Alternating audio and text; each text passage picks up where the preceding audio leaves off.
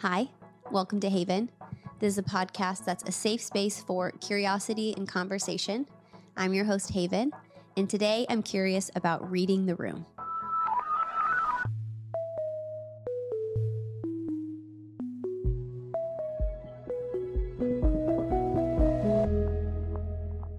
Reading the room. What is it to read the room? I think at a base level, it's going into a group setting and being able to pick up on people's thoughts and feelings and behavior and mannerisms and just sociologically being in tune there. But I think what's especially fascinating about this topic is I would argue most people think they can read a room. I think most people, if you'd be like, do you have this ability? They would say yes. But my question is, do they really? Are we really accurately reading the room? Are you really picking up on what's actually there? How do you even do that? What does it mean? And when I was thinking about this topic, I truly was just sitting there thinking, how do you actually read a room? Someone walked by and they smelled amazing. And I was like, oh my gosh, it's an amazing perfume. It reminds me of this or whatever. And it in an aggressive way, assaulted my senses. I had to stop and focus on it.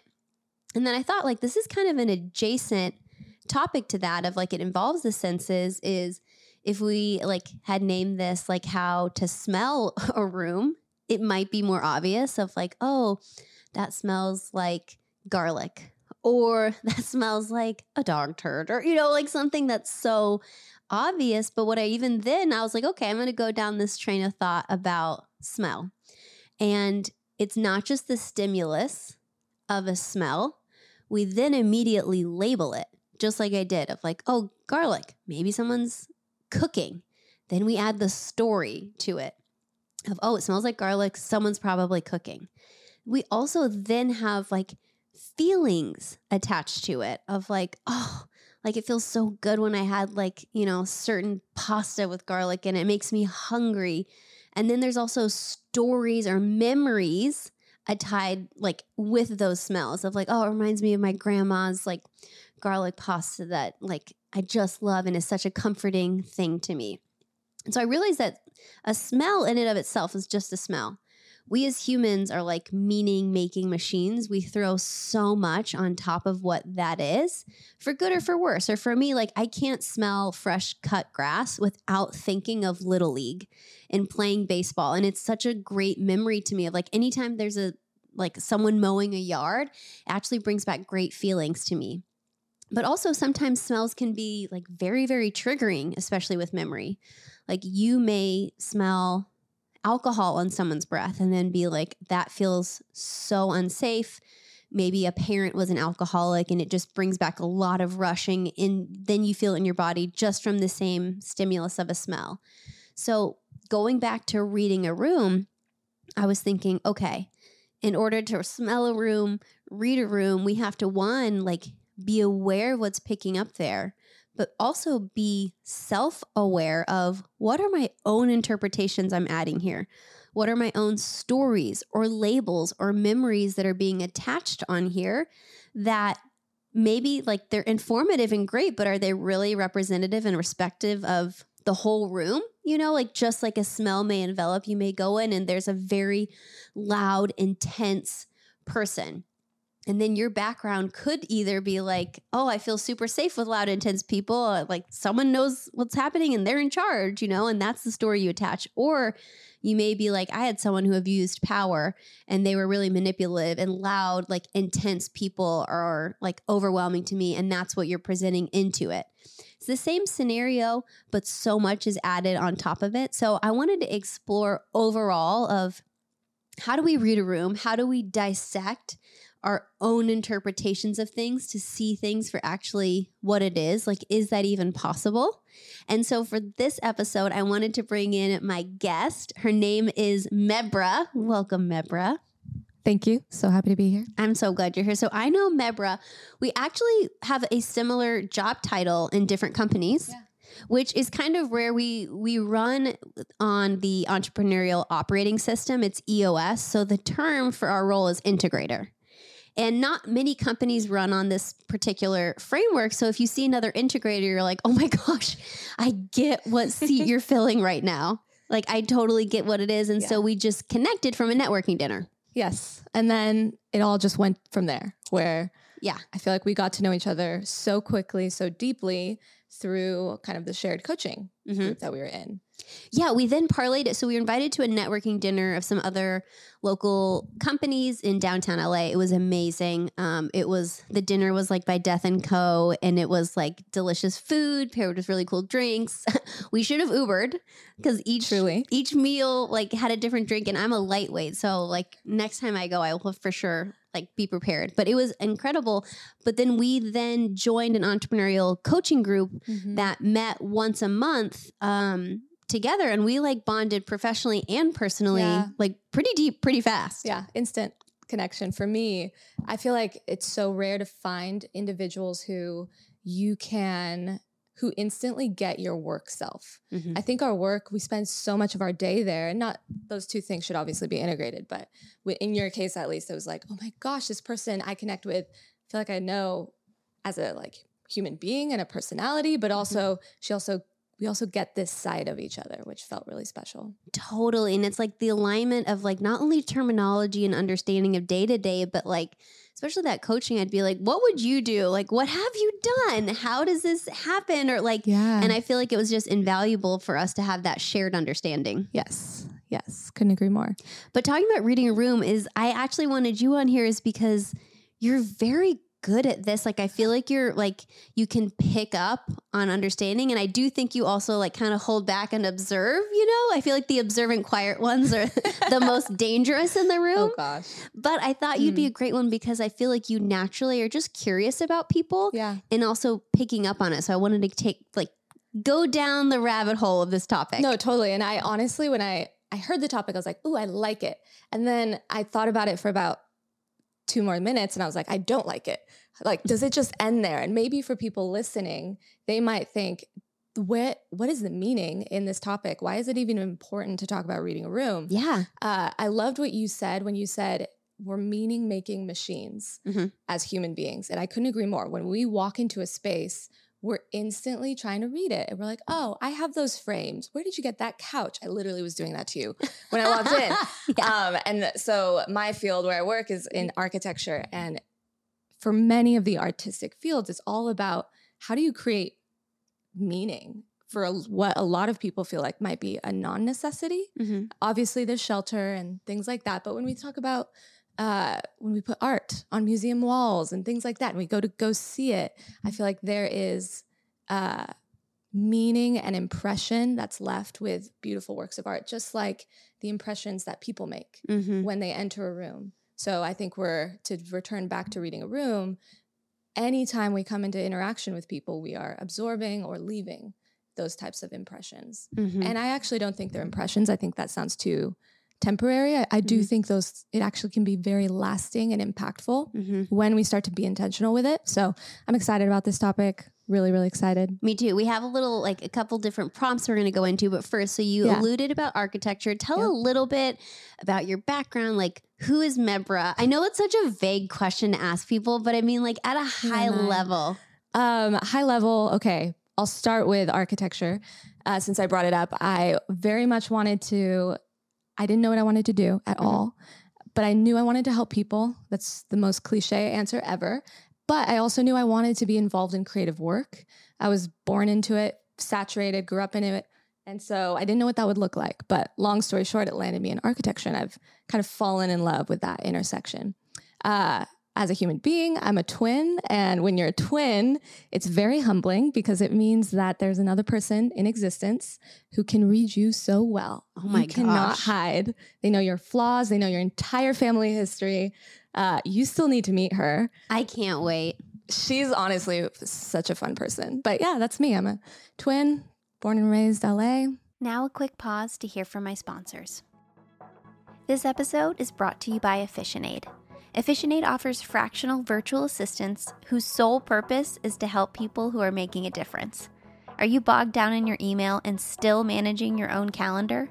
Delegating those tasks to a high caliber career assistant can free you up to utilize your time towards the areas of your best and highest use, allowing you to focus on the areas you truly thrive in.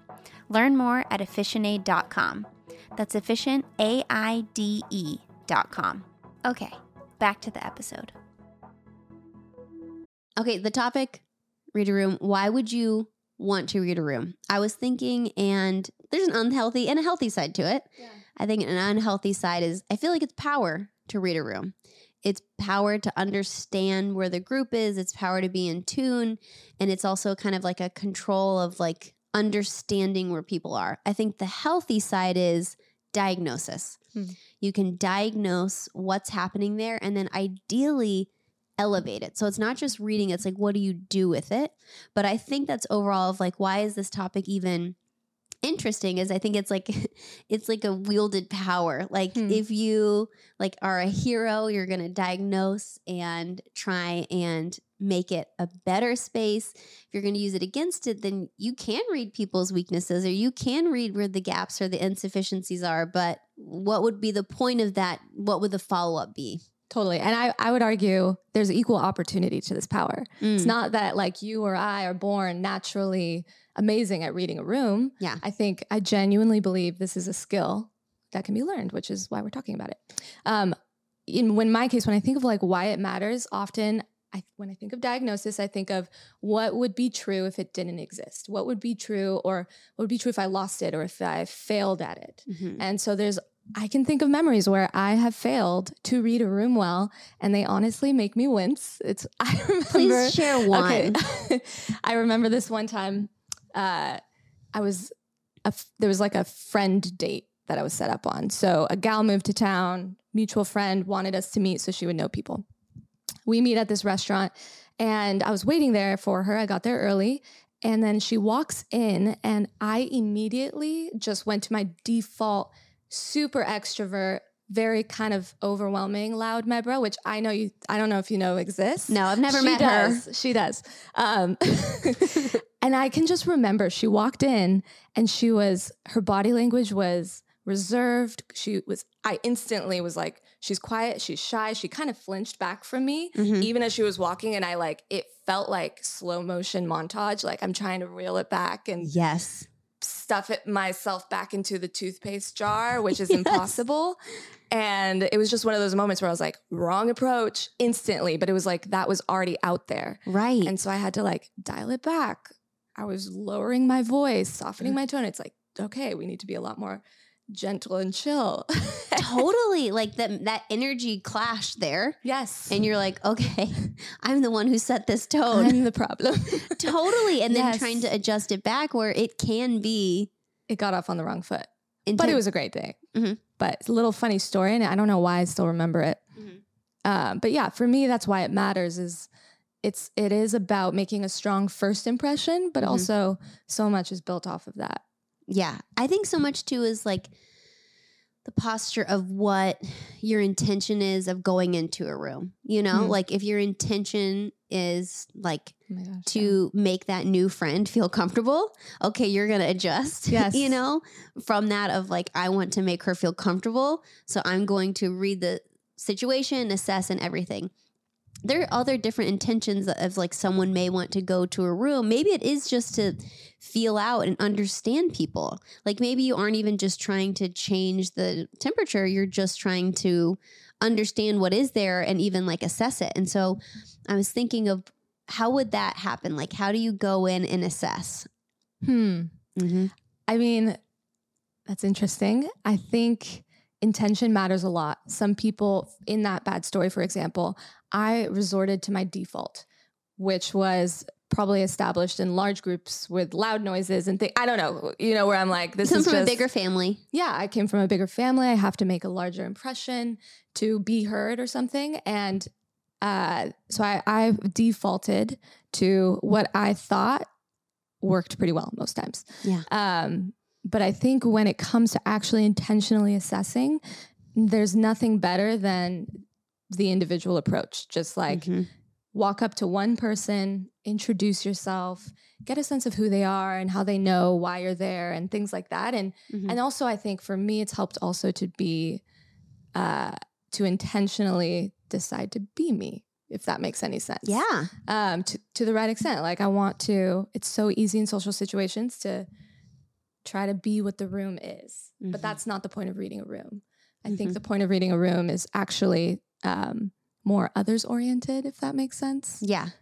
So you can augment and elevate the space or the environment or the gathering as opposed to serve your own purposes, look really good, be really popular. I don't know if that makes sense. It does. Like, I feel like the fine edge of like doing it for good versus just for selfish intent is like exactly what you said there of like, is it just to like look awesome? Is it to be a chameleon? Is it to show up authentically and connect? I think maybe even authenticity is a little bit of what can kick it over to one side or the other. Yeah. Or where it might be something like if I'm being inauthentic, someone might point at your inability to read a room and say, that's shady. That is manipulative because you're just trying to get everyone to like you. So yeah, you could be read while you're trying to read a room and change it. That's the weird inverse there. Yeah.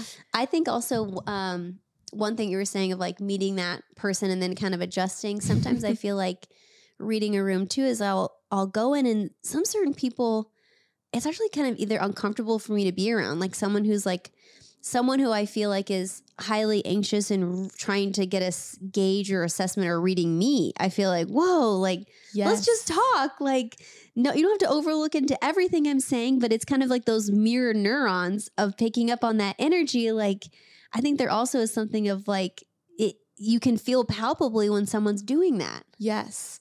Can I ask you a question? Hit me.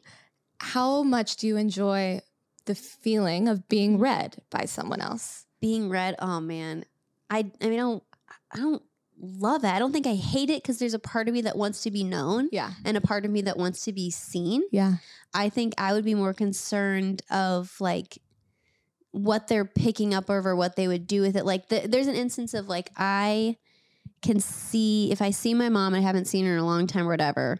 She could look me in the eyes and ask how I'm doing. And I'm just like, well, you see my soul. So there's no way I can say anything else. I feel like it's when someone who truly sees me, that is like the best space and also the scariest space. So I feel read. Like, how do I feel read? Is depends on who's reading me. And if I want them to see me, like if I don't want to be seen, then I feel really uncomfortable and I feel like a little violated or weird.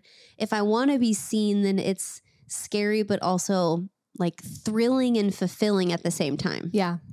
I love that. Well, and I think it does have so much to do with the person on the other end of it. Yeah.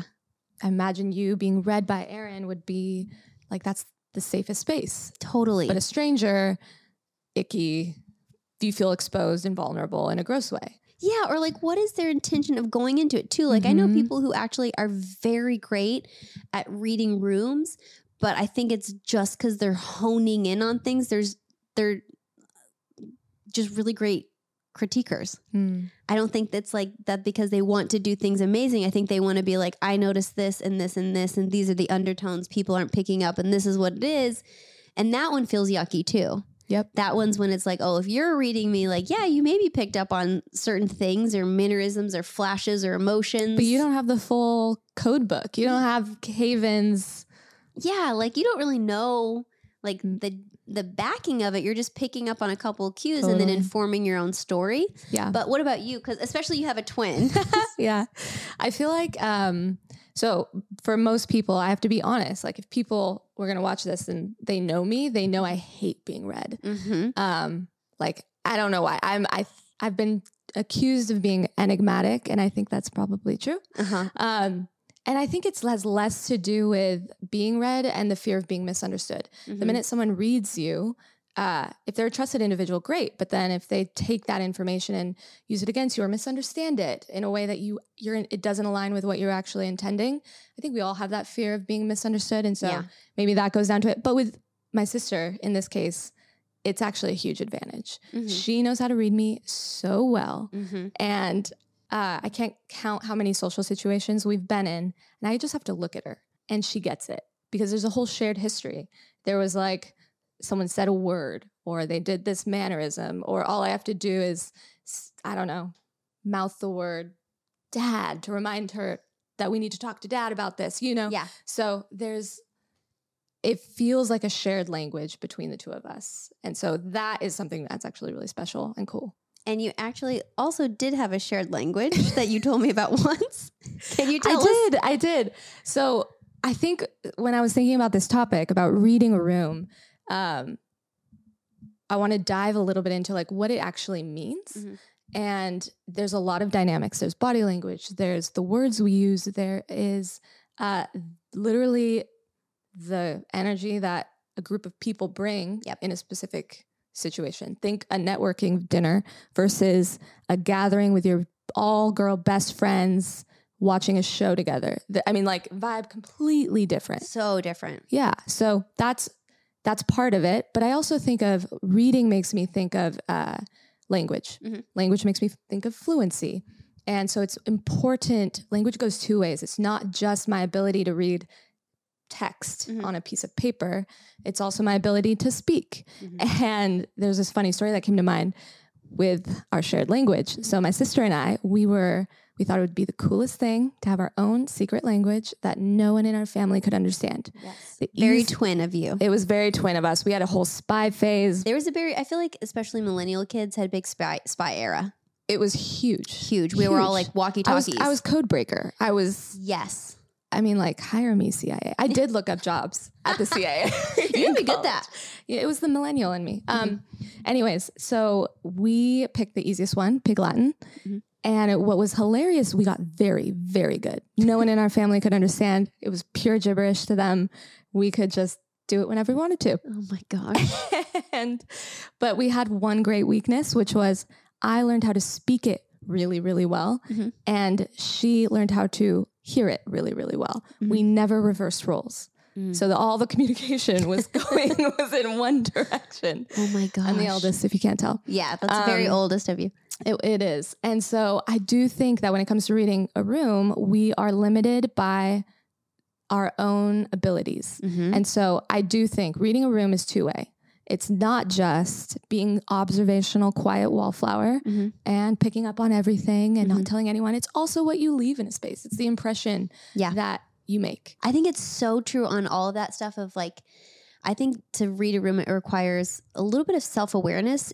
I can only really pick up things on the outside that I can either identify or understand about myself. Mm-hmm. That's why I can see it out there, you know?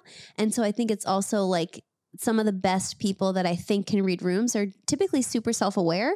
And I also think that they have self-control because it's like, I'm just going to pick up on things. I'm going to hear things, different data points. I'm going to gather it, but I'm also not going to make these interpretations or assume like I'm going to have control and not like guess. Like, I think that's the fault of like when I started the top of this episode saying, I think most people think they can read a room. I think they jump into thinking I can read it and it means this. I think reading a room is being like, you know, I'm picking up on this, or I noticed this, or this came together, and this is the vibe of what I'm thinking. I think reading a room actually requires a ton more question marks and curiosity and open-endedness than stamping things on there, because again, so much of it is our own interpretation. So much of it is our own responses that are coming out there. So you really only can hold it loosely. And even if you're, you know, majoritively accurate, I think it's also kind of holding it and being like, that was one glimpse of time. How are we ever really going to know? Yeah. What would you say then is like the secret to reading a room? The secret to reading a room. That's a great question. I'm trying to think of the people I know that are really good at reading rooms. I think it's curiosity and not assuming you already know. Mm-hmm. And then it's multifaceted. I think you look for the leader in the room of the tone setter who isn't always the most obvious. I think you look and see like who are other people looking to, because that's the person who's going to set the tone here. And if I can gauge their tone, I can kind of gauge the others. But then you do still kind of look at the other people on the outskirts as like, are they enjoying this? Was this something that like they were going along with? Like, what's maybe their mannerisms or their behaviors or their undertones. I think so much of it is what you're talking about with like the body language. Mm-hmm. I think it's body language. I think it's undertones. I think it's small side, like kind of comments or, you know, vibes we're picking up on, where I think someone who's really great at that is just aware to like peel back and look for the tone setters and the themes. You're not going to be able to pick up on everything there, but like, what are the general themes that I felt coming from different people when they were like speaking or behaving or responding? Yeah. What would you say? I think honestly, the first answer that comes to mind is humility. Like, and you said it right when you said like, it's knowing that you don't have all the information or all the answers. It's the ability to know that when you walk into a space, it's not necessarily about you. And I think there are really smart people out there who know how to read a room and actually influence a room, but they're doing it for their own gain. And so in our case, I think the power of it really is what you do with it. Yeah. And to me, it matters that when we walk into a room and we have the ability to maybe pick up on things that other people aren't noticing, what do we do with that? Yeah. I think we have a choice, and it's unfortunate if we choose to just be wallflowers maybe, and maybe it's not a safe space. I don't know. And we've all been in situations like that where we're like, or maybe you don't have the energy for it that day. Yeah.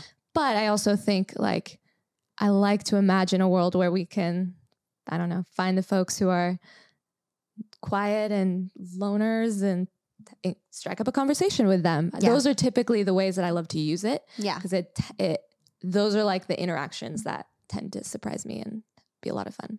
You know, as you were talking, something came up too, is like sometimes the people who I think are the like very highly attuned at reading a room, it's actually kind of a trauma response, is they had to be highly in tune with their caretakers for safety, of being like, what is their pulse? What is the temperature today? Like, what's the weather? And then how can I like not make waves, or how can I please? And like, I think actually reading a room can be sometimes to someone's detriment.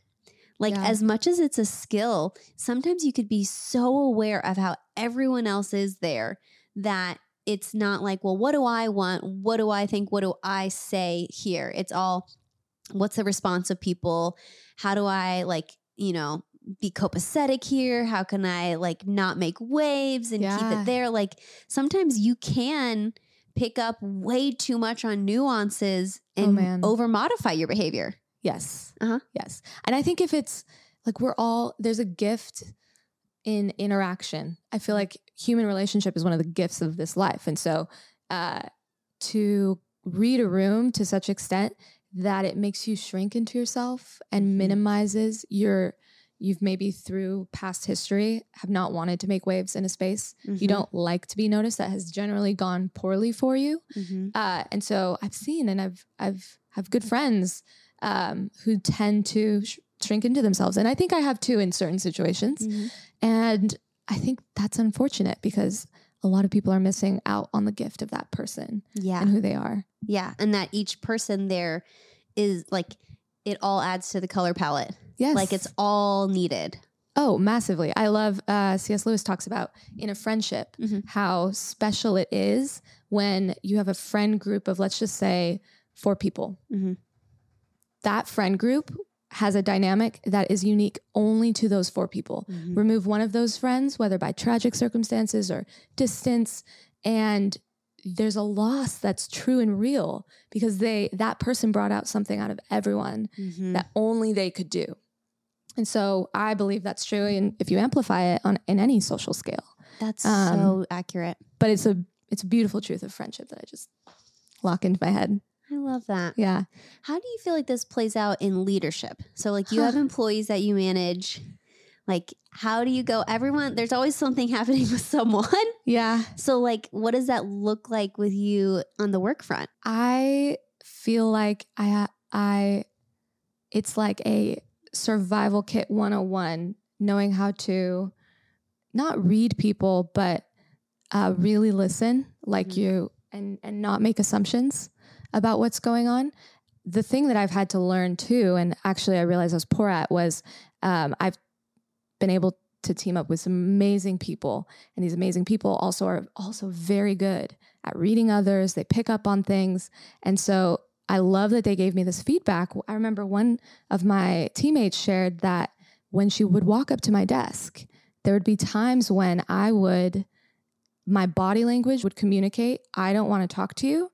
even though I was saying with my words and like, yeah, what's your question? Or, hey, what's up? How can I help?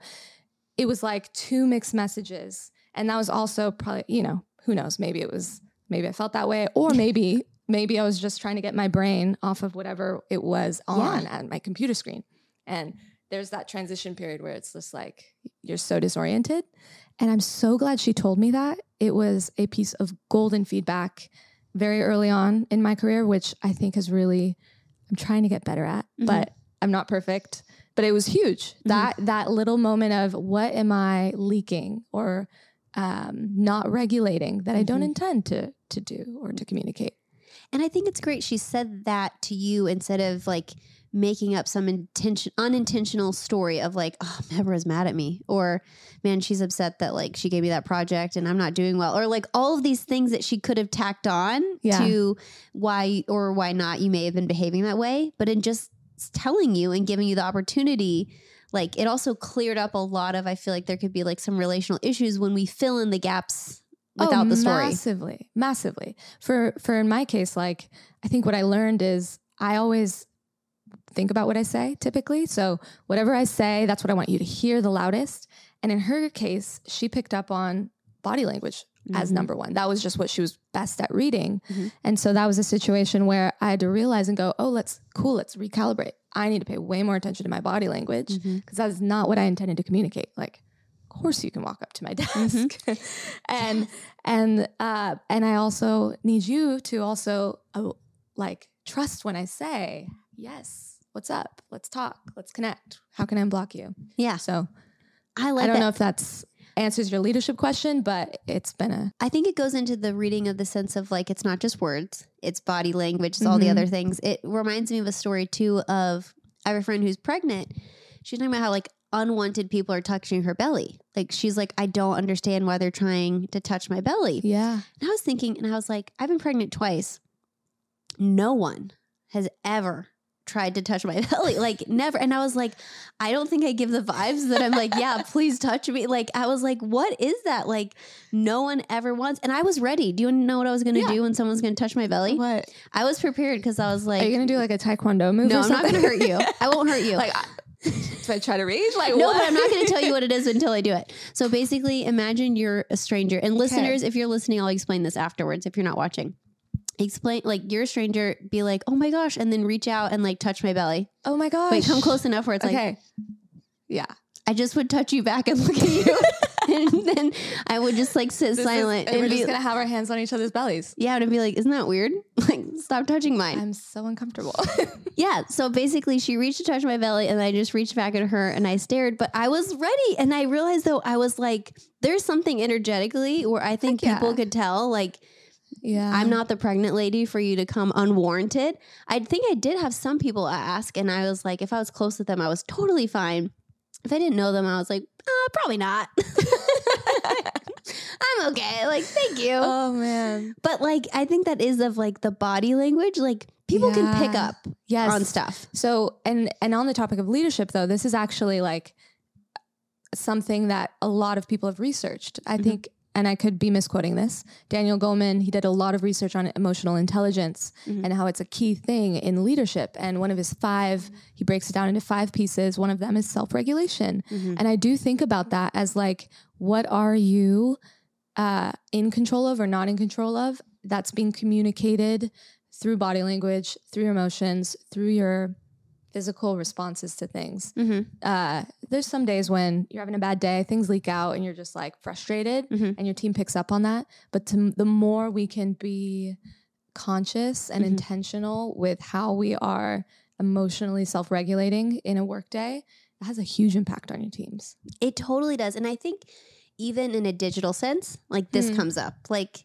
obviously like Zoom is so popular on there. I know your company's in-person, mine's like fully remote for the most part. We'll get together like every quarter for like some strategic planning, but outside that it's remote. But I was like thinking about this topic and I was like, no, you still absolutely can read people. I don't think if you have like a Zoom of like 75 people, like I do not think you can read that. I think you can. 75? I have a story about that. Okay. I want to hear that next. And then I want to say this one first, but I'm very intrigued. So I had some direct reports come up. We do like a daily huddle, and then everyone came up on the screen, and just immediately I was like, oh, like thinking low energy, like it's a different kind of day. But I was like, okay, like we'll see how it goes. And everyone was touching in, and then like their checkups, like a lot of people had some rough circumstances, either personally or professionally. And I was like, oh my gosh, like what is that? Like, is it biological, like facial cues you can tell? Is it like the tone of voice?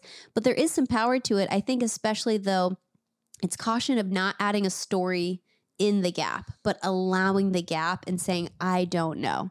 Like, it's not the story of like, oh, they must be upset that I gave them all this assignment that took them a long time, or like this was an issue that they were trying to work through.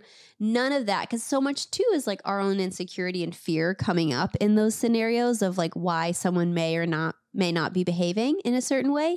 But it's opening and being like, feels kind of low energy.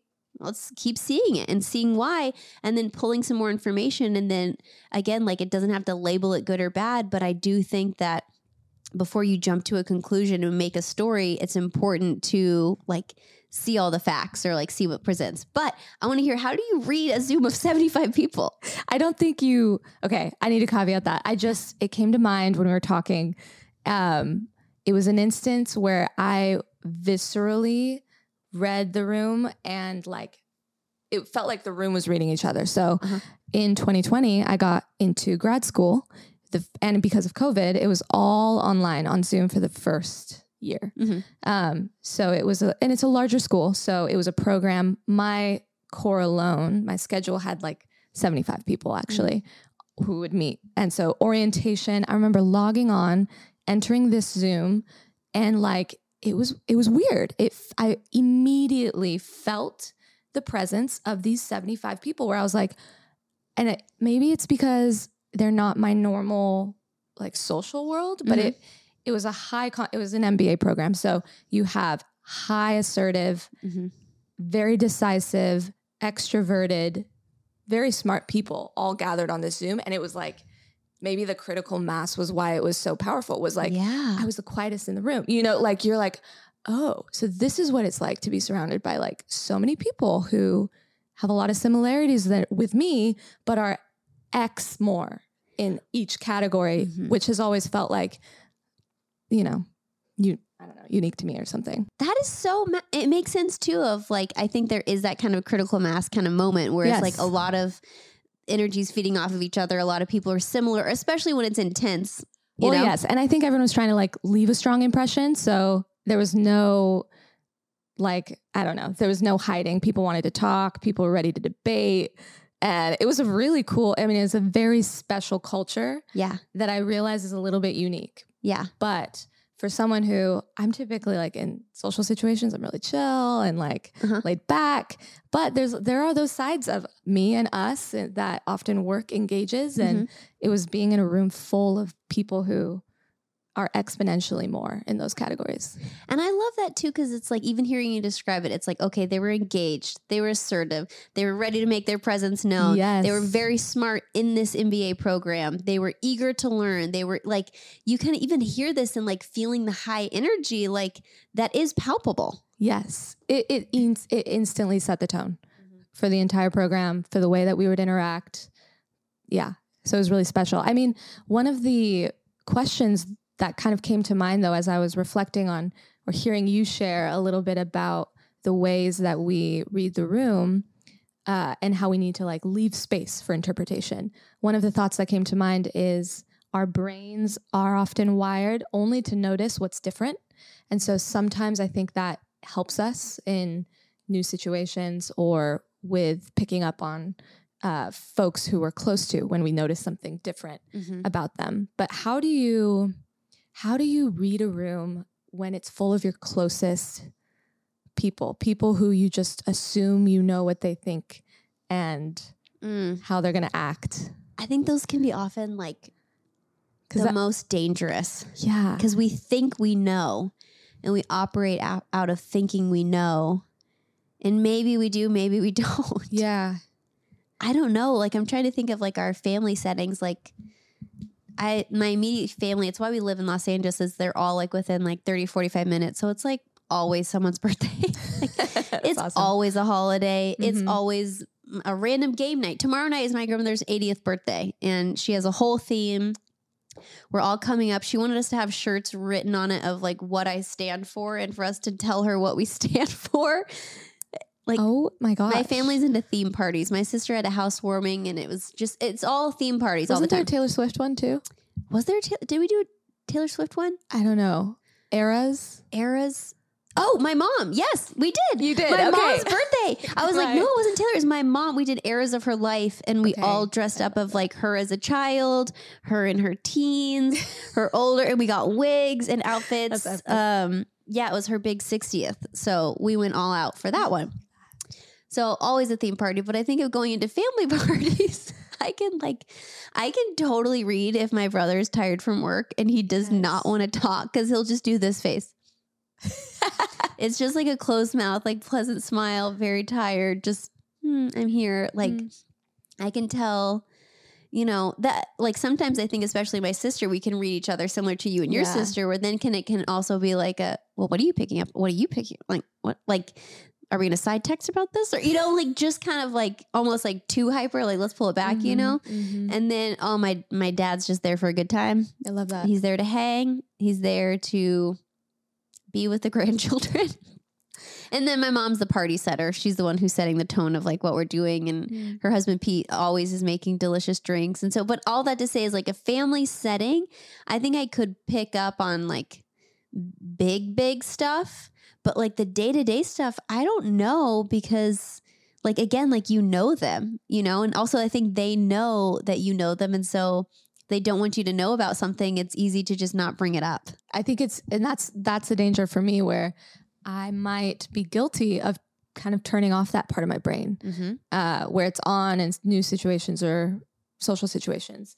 But I might not be as intentional about paying attention to what's going on and asking, like not even assuming, just asking. I think that's the biggest one, is like we may be so intentional with our friends or our coworkers or whatever, but like especially family, of being like, hey, you had that big project. How did it go? Or like that part's so hard for me, because you think, oh, we know each other. We see each other at last month's party, like, but it's a really good response to me too, of like, reading the room isn't just like these big new group settings that we're trying to figure out. Like, it's your family settings. It's like the most immediate circles. But one interesting question I wanted to ask you, of like, what do you aspire, like what impression do you aspire to leave a room? Ooh. And it can be family or work, and maybe it's different. Maybe it's the same. Ooh, okay. That's a good question. So like, honestly, I had two answers came to mind. One is like a little bit more surfacey, but in a work setting, for example, I very much aspire to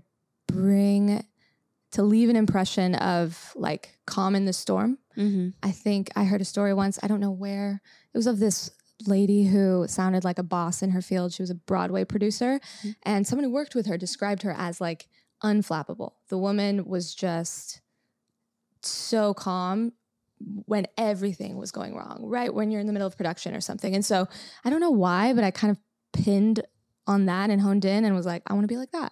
And it also suits my personality a little bit. Like that's just in general, the vibe that I like.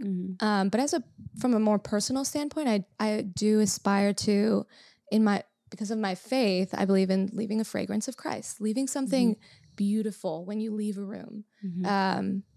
And I don't know if it necessarily comes from me. I do think it's more about the way that you interact and hopefully seek to serve and bring out the best of others when you're in a room with them. But I think it's even kind of wild you say fragrance, because that's what we initially, I didn't know you were going to say that, of talking about like smelling a room, of like it envelops the senses. yes. Like a fragrance cannot be denied unless you have breathing issues.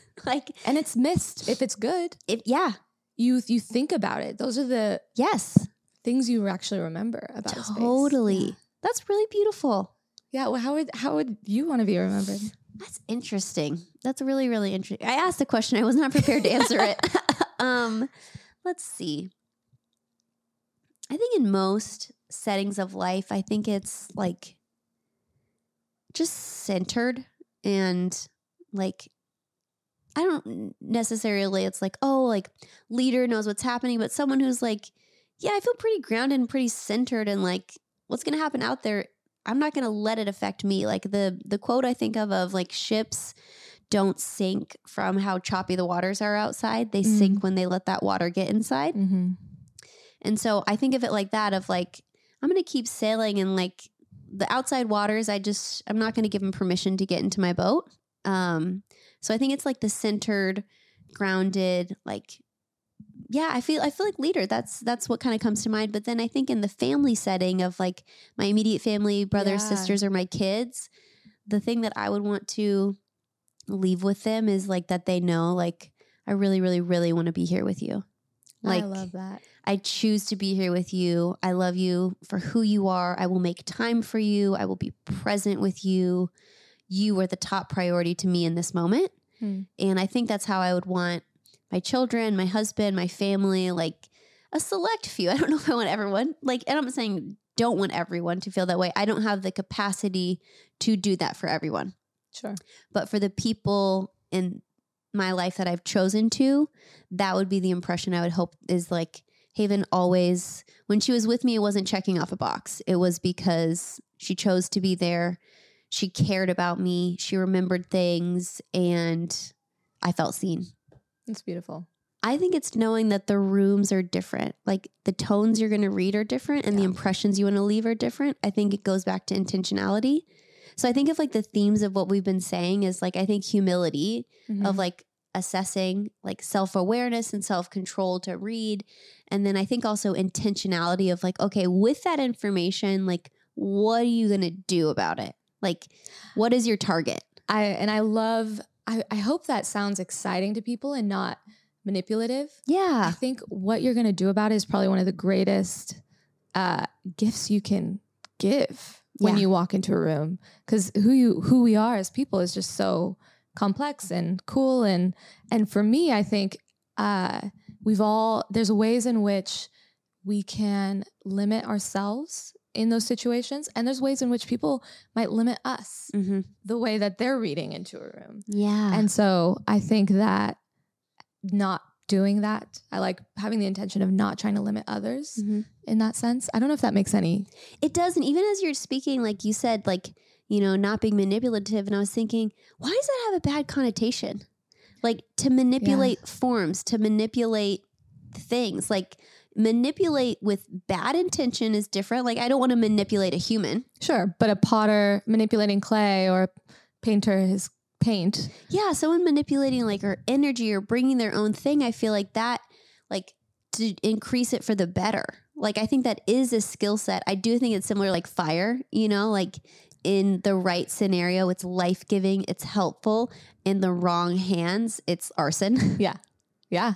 No, that's a great point. It's less of like, it's not an evil in and of itself or a good in and of itself. It's like who uses it and how they use it. That's ultimately determining its harm or help. So we were breaking it down of like takeaways of what does it look like to read a room. Like if someone were, I think it'd be a fun experiment after this too, is like for friends to go into group settings and then afterwards be like, what did you pick up on? What did you read? And seeing like, are you guys similar? Are there differences of what you thought? So like, how would you kind of give people handles of practicing this in their daily life?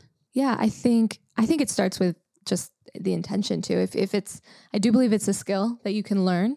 And so setting that intention of, all right, I'm going to be listening for what I can absorb and also trying to also leave something of meaning with what I bring. So I would say set that intention first. And then when you walk into that space, turn on those senses and suspend your judgment. I think that's a really big one. Don't just assume because it's your familiar group of friends that they're your familiar group of friends. Who knows what could have changed in their life? Who knows what they might be bringing from their day?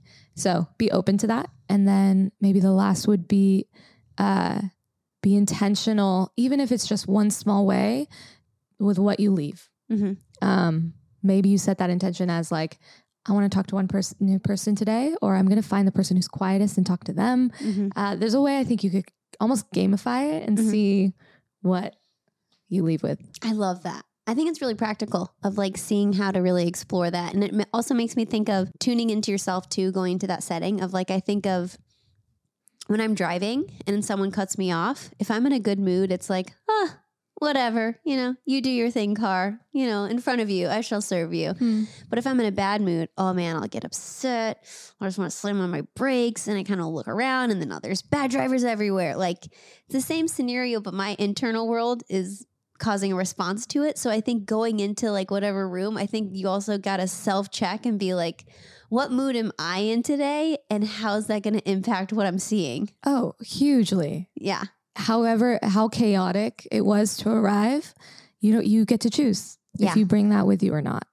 Well, thank you for coming, Mebra. Thank you for having me. This was so fun. I know. I love it. You made a hefty drive to get here. Oh, my pleasure. That's just part of what it means to live in LA. I love. Next time we hang out, maybe this podcast will be out and you can listen to the whole thing on the drive. Oh, gosh. Yeah, we'll see. We'll see. But thank you for having me. This was so special. And it felt like a conversation. Yeah. So it was easy. Yay. I loved it. Okay. Well, if you would review and rate this podcast on Spotify and Apple Podcasts, that helps really get this some visibility. You can follow, like, share, comment, everything on Instagram, TikTok, and YouTube Shorts at Haven the Podcast.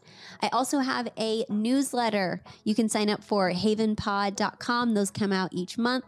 And then this one I sometimes mention, I sometimes don't. If you have long form questions or any topics that you want to have me explore or kind of go into, you can email hello@havenpod.com. If there's something that you just want to craft together and see, there's been some very, very interesting submissions come in. I have a little log of them. And so I'd love to kind of hear of like, what would you want to hear and what would your takeaways be? But other than that, thank you. I hope you have some fun reading some rooms with your friends. And if you have something completely different from one another, please email me. I'd like to hear the different responses. I think it's such an interesting exercise. But thank you, and I'll see you later.